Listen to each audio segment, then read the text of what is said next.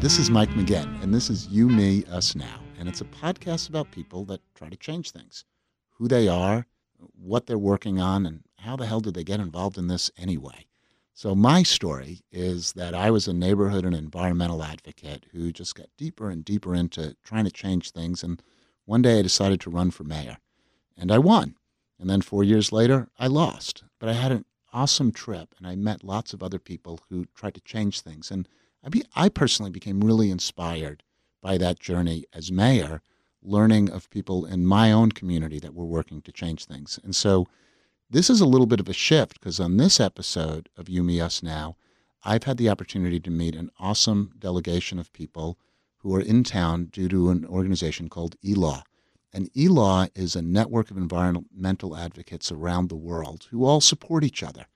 And today I'm going to interview Diana McCauley of the Jamaican Environmental Trust, who's going to tell about the work that she's been doing in Jamaica. Now, it's actually kind of dangerous to allow me to pick the music, and I always try to figure out something that has meaning somehow. So the song I chose today was something called San Diego Bounce. It was by a West Coast jazz man called Harold Land. What does that have to do with Jamaica?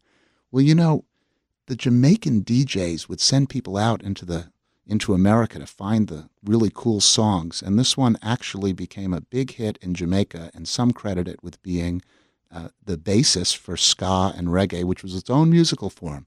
And our guest today, Diana McCauley, came to Seattle, got an MPA, which apparently played a role in her life of becoming an activist. And we were talking just before the show started, and she was in the private sector, working in insurance for years, and one day she decided she needed to become engaged with the environment. Started with education, one thing led to another, including learning more about the role of law in changing things. And she is known and referred to in Jamaica as that woman or that environmental woman. And as I understand it, that's not always positive, is it, Diana? No, in fact, it's, oh God, there's that woman again.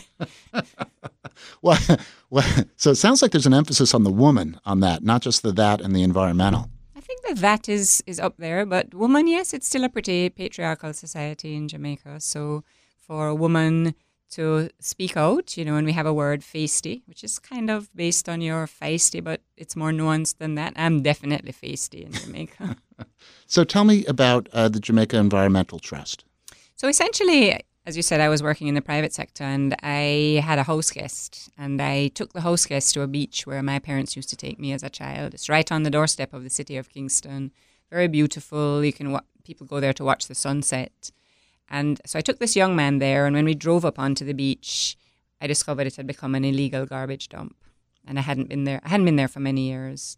And, when you're standing in front of a problem and you think to yourself, someone should do something, I decided that the someone should really be me.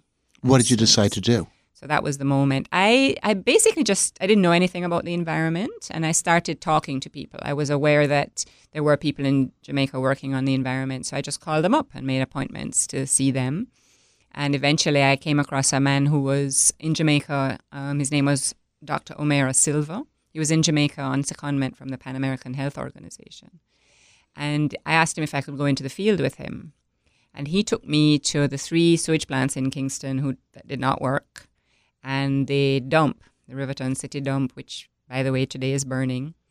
And I lived all my life in Kingston. I was born there, and I had never been to these places. And I was absolutely shocked by the state they were in and the fact that their untreated sewage or partially treated sewage was going straight into the sea in one case and Kingston Harbour in the other 2 cases. And I took pictures of these places, and then I invited my friends and business colleagues to see the pictures, and we decided to form an environmental agency. None of us knew anything about it, but that's what we did.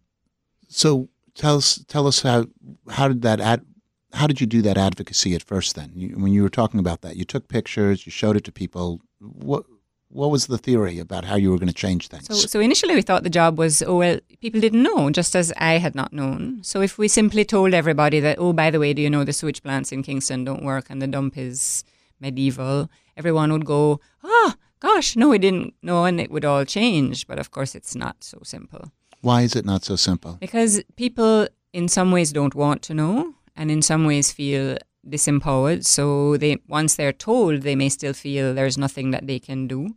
And in a place like Jamaica, there are many other issues that are competing for people's attention. You know, a lot of people who are clinging to the margins, survival issues. So, you know, Jamaica is a very indebted country. So there are many things that are competing for national attention.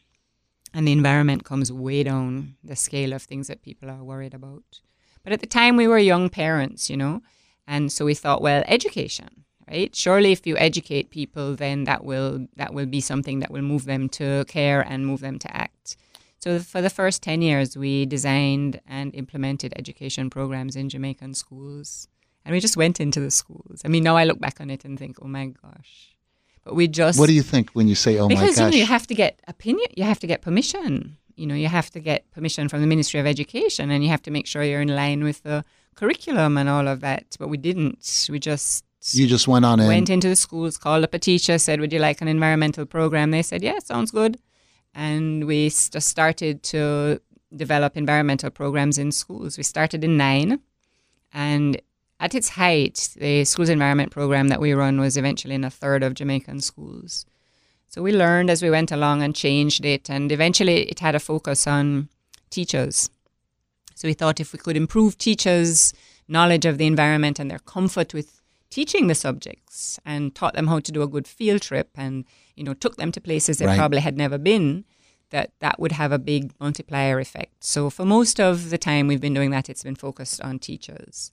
I've always thought that in the United States, having Earth Day was in some ways a watershed moment, right? Kids that have grown up since Earth Day and the younger generation seem to have much stronger sensibilities about the environment than people who didn't. And I guess I was right on the edge of that. I seem to remember the first Earth Day.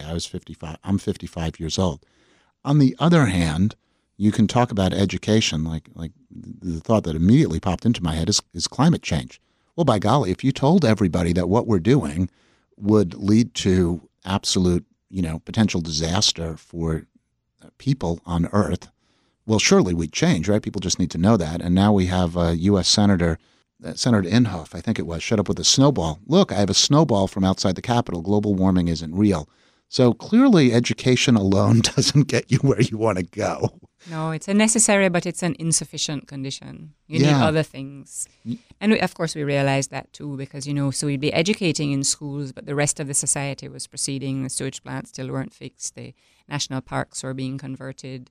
So that's when the idea of using the law came, which actually came here. I came to the University of Washington first as a Humphrey Fellow and then stayed to do a master's in public administration. And it was there that I learned about environmental law in the U.S.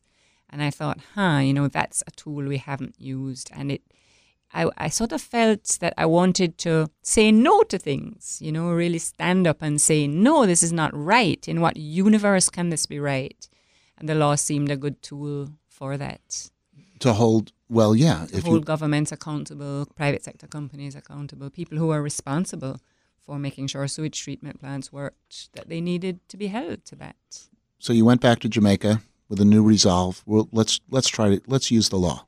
What happened next? So went home, and pretty soon after I got home, ELAW and JET wrote a joint proposal to the MacArthur Foundation, which allowed us to hire our first lawyer, our first staff attorney. And soon after that happened, there was a very beautiful place on the north coast of Jamaica called Pear Tree Bottom, which was unique because it had all the sort of attributes of a tropical coastline in a very small area.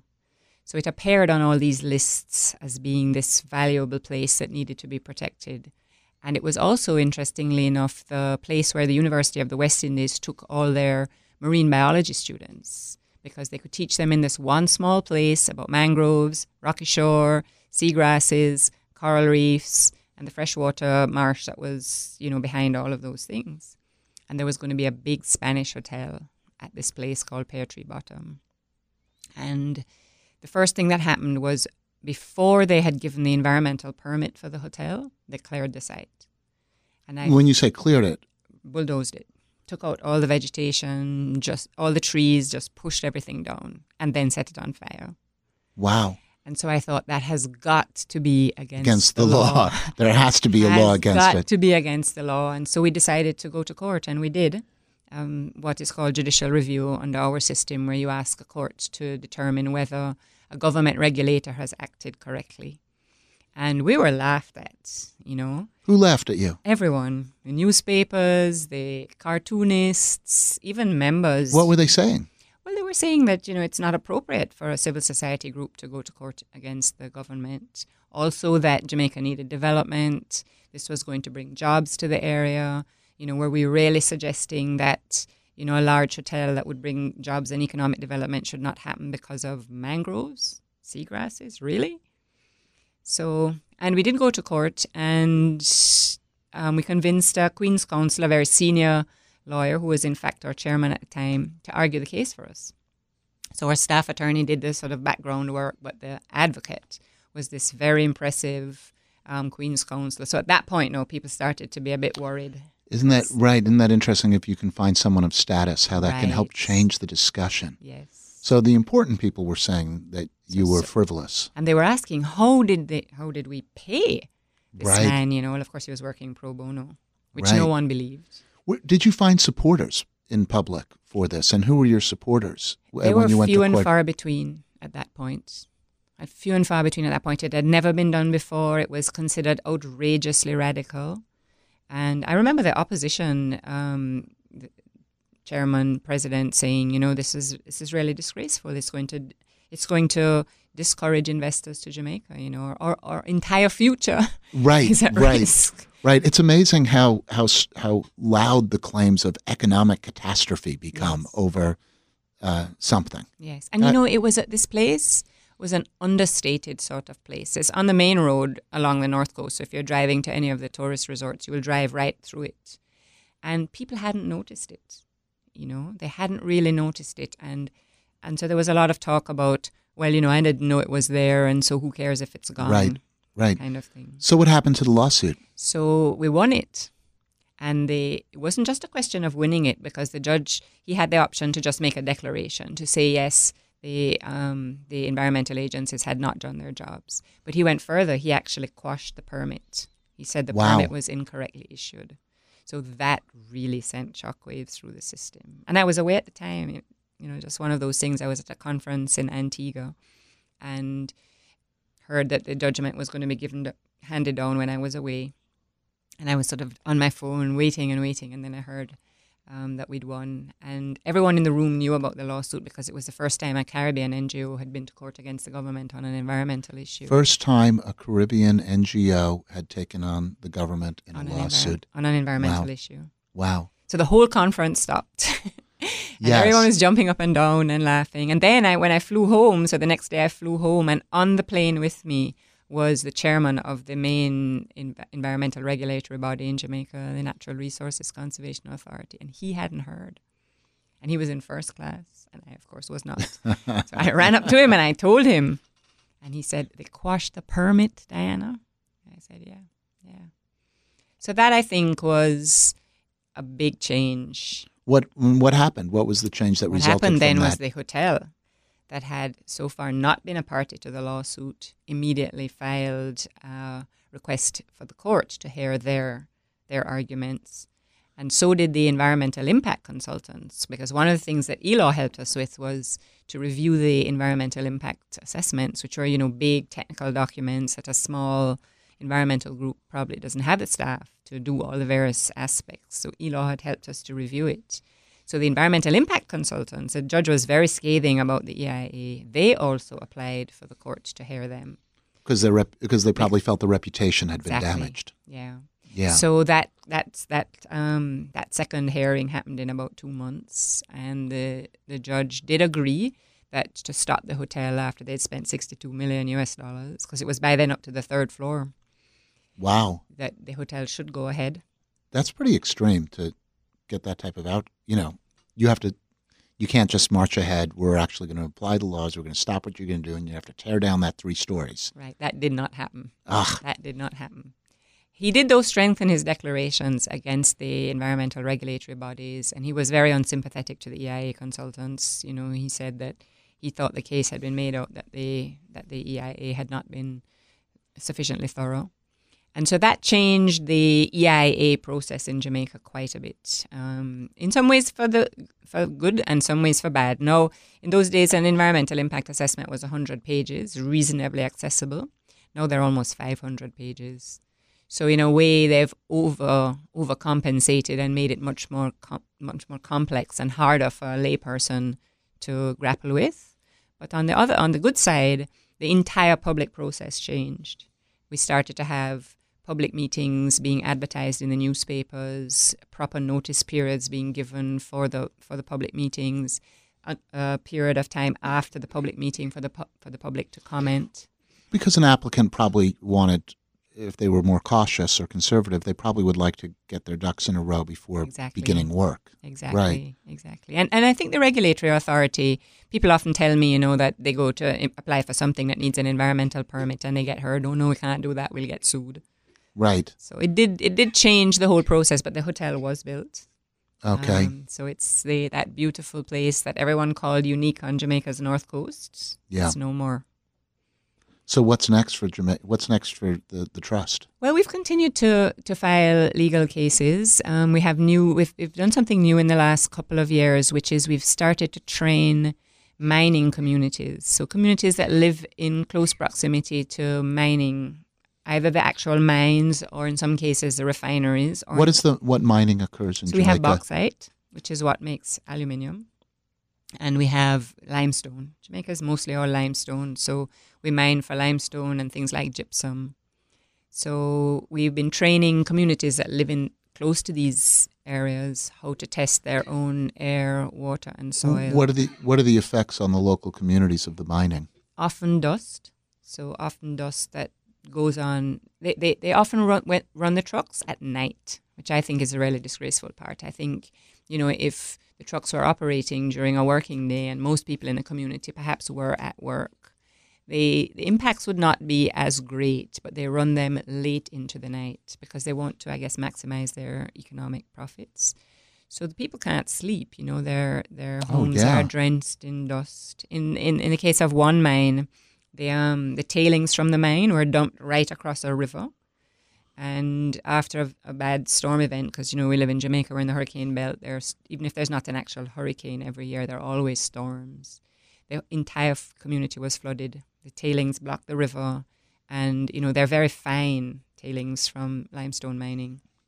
And they just filled up the whole community right up to the eaves. And they had to be dug out. And no one died, I think, because they got out. But their property was destroyed. So how did the local communities react? You probably have the same jobs versus the environment argument there as well in those local communities. And some of them work for the actual company. Right. So that's been interesting to navigate. In one community, we have an older man who has worked for the bauxite company all his life. And when he started working with us, they fired him. And he said it was fine. He was more concerned about the health of his grandchildren than his job. But they hired him back a few months later. And that's really that particular community has been our success story because he has reported much better air quality monitoring procedures, and they, building things like scrubbers, which reduce the amount of gases that come out. That community still has an issue with water because, bauxite produces a lot of waste. So for every ton of bauxite that you mine, there's a ton of toxic waste. And this waste is held in a big sort of pond with a berm around it, and the berm has been leaking into a nearby river.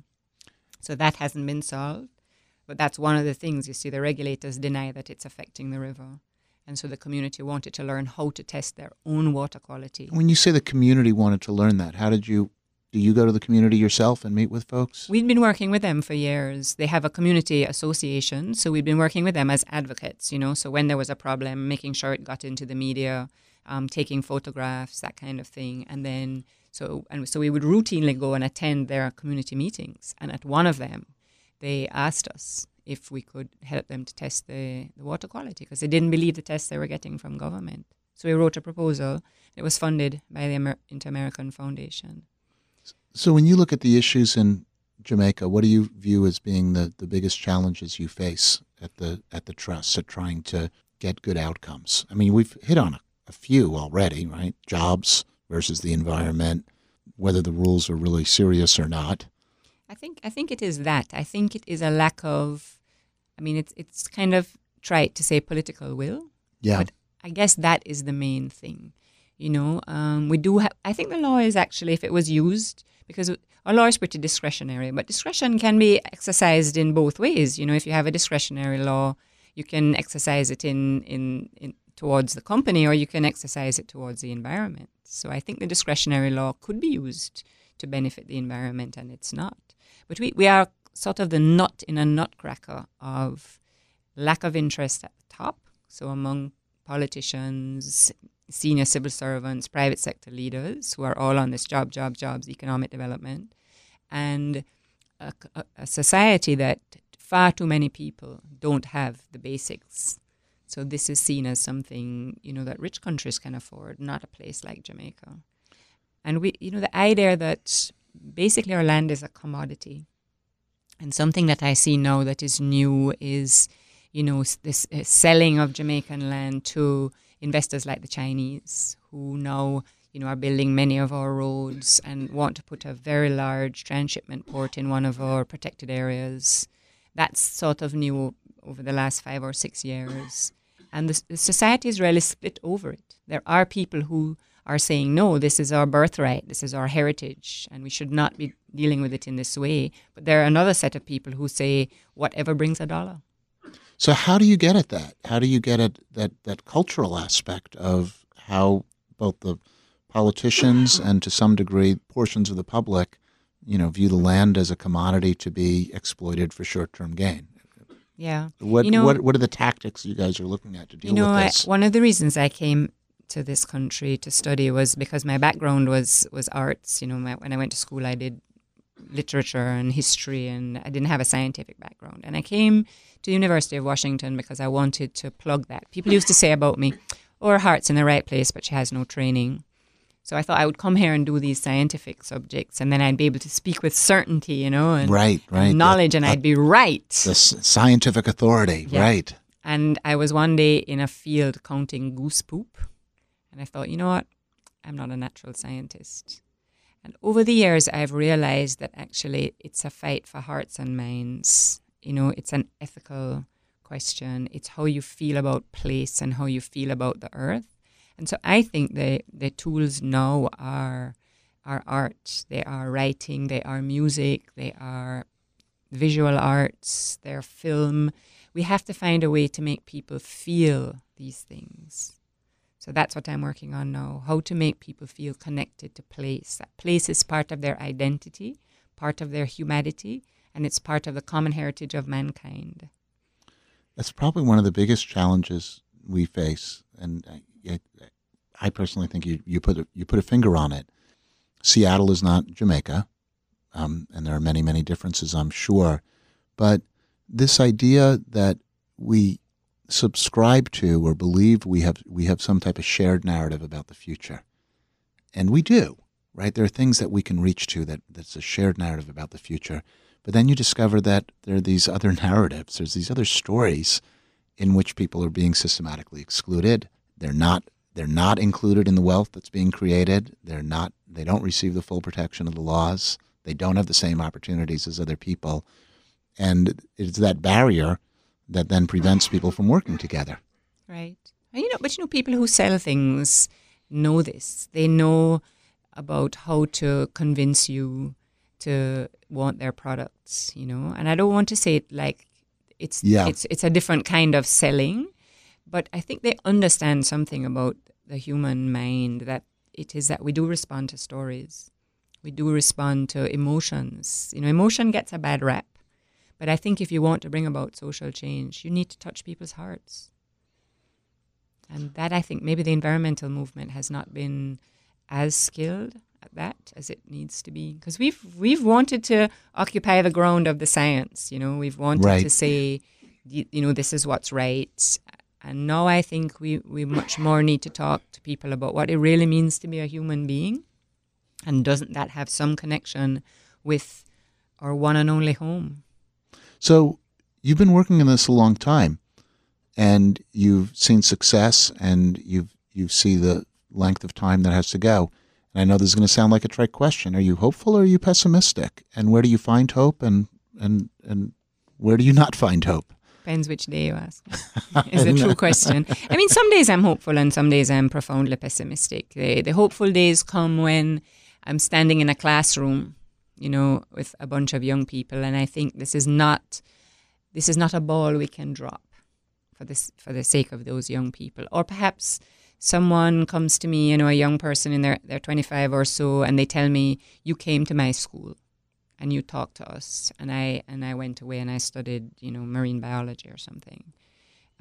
Or sometimes there are people that we've actually intervened specifically on their behalf, so they have a land title because of work that we did. Or I go to places where, the sewage plant, one of those very first places that I went to, that the untreated sewage was flowing right into the Caribbean Sea, and now a modern sewage plant is being built, the only really modern sewage plant in Jamaica. Then I feel hope and I guess pride at trying to move the ball a bit down the field, even if not necessarily to score a goal. But then today the dump is burning, that same dump I went to 25 years ago. It still is not properly managed. And those are days of pessimism. Well, right. It's always tremendously validating when you see that something you worked on actually changed. And you go, well, we can do this, right? Let's get organized, right? We did that. Let's do that. And then we can do that. And then you'll get to the end of the road. Of course, there is no end of the road, it seems like in activism. Is there? No. And I see my job as bearing witness. So essentially standing up and saying, you have to do this in front of me. And by me, I mean the society, but, by I get it in the media. And you have to do this I'm bearing witness. You're not going to be able to do this in the quiet. So I see that as part of my job. My job is to raise the issues, My job is to say, no, this is not right. It is not right that people should be unable to sleep because of a mind that's operating until 2 a.m. So let's dig into this. Because when we started this and we were joking about it, you were that environmental woman, right? I mean, you're the person that stood up and said no. You're the person who stood up and said to other people, you're not doing the right thing. You need to change. How does it make you feel when you get that pushback? What emotions do you have when people start coming at you for doing that? Sometimes I'm angry. Sometimes I say to them, look, what, you don't breathe air? It's ridiculous. Your children, why the head of the mining company, he saw me at a meeting and he kind of refused to come inside. And I said to him, go and live. Are you going to leave your house and go and live with those people? So sometimes I get angry. These days when I've been doing it longer, sometimes my anger is a bit more resigned and wary, whereas it used to be very energized and righteous, Yes. So I think those are the things that happen when you've been doing things for a long time, because you've sort of seen them before. Yeah. So, yeah. But I think it is good for people to stand up and say no. There are things to be said no about. Well, I sometimes think about it in the sense of nobody likes to be criticized, but don't you need your friends to tell you sometimes when you're messing up? Yes, that's a good way to look at it. Yeah, right. I've never. I mean, from my own personal experience, if there's somebody who you know and whose opinion you care about says, I think you need to do something differently. You may not like it, but you have to listen and you have to change. And that's how we get together that's how we work together as people. Yeah, I think it's a valuable human attribute, this wish to believe in something and stand up for it. We may not all agree with the various things that people choose to stand up for, but it's part of being a sort of human social community. So one of the things then in talking with you is, you made this personal journey from, we just need to educate people. No, now we need to enforce the laws. And that means I've got to stand up, and that means I'm going to get criticized. And as you told me, sometimes it's tremendously validating when you can see progress. Other times it's like you're angry. So what do you say to a young person who wants to get involved in activism? What do you say to them? What do they need to do to do this, and should they? Yes, well, I first say that everyone can make a difference and everyone should try. And the other thing I'd say is you want to build a real life for yourself, right? You don't want to be just a consumer. We talk a lot. Sometimes I think we talk about humans as if they're just consumers of goods and services. But actually you want a life that is rich with relationships, with achievements, with failures too, with thinking about what you're doing, and with some focus on an ideal. You want to make a real life for yourself, because you want to, when you look back on it, on your life, which is going to go so fast. Yeah, it just seems to keep moving along, doesn't it? You want those things are the things that are going to sustain you and make you feel you have had a life well lived. And it'll bring you amazing relationships, amazing experiences. If you do certain kinds of things, travel, connections across the globe, and you'll be part of something that's much bigger than yourself. So I like to ask a guest to choose a song to end the podcast with, something that means something to them. And you picked Harry Belafonte's Island in the Sun. Why'd you pick it? I picked it because it talks about connection to the island for Harry Belafonte, my same island. He was born in Jamaica. And it talks about no matter how far you travel, that his island will always be home to me. And that's how I feel about Jamaica. And I think this concept of home, the place where you belong, where they have to take you in when you go back there, is a very valuable and profound thing for human beings. Thank you for joining us. Thank you for having me. All my days I will sing in praise of your forest waters, your shining sun.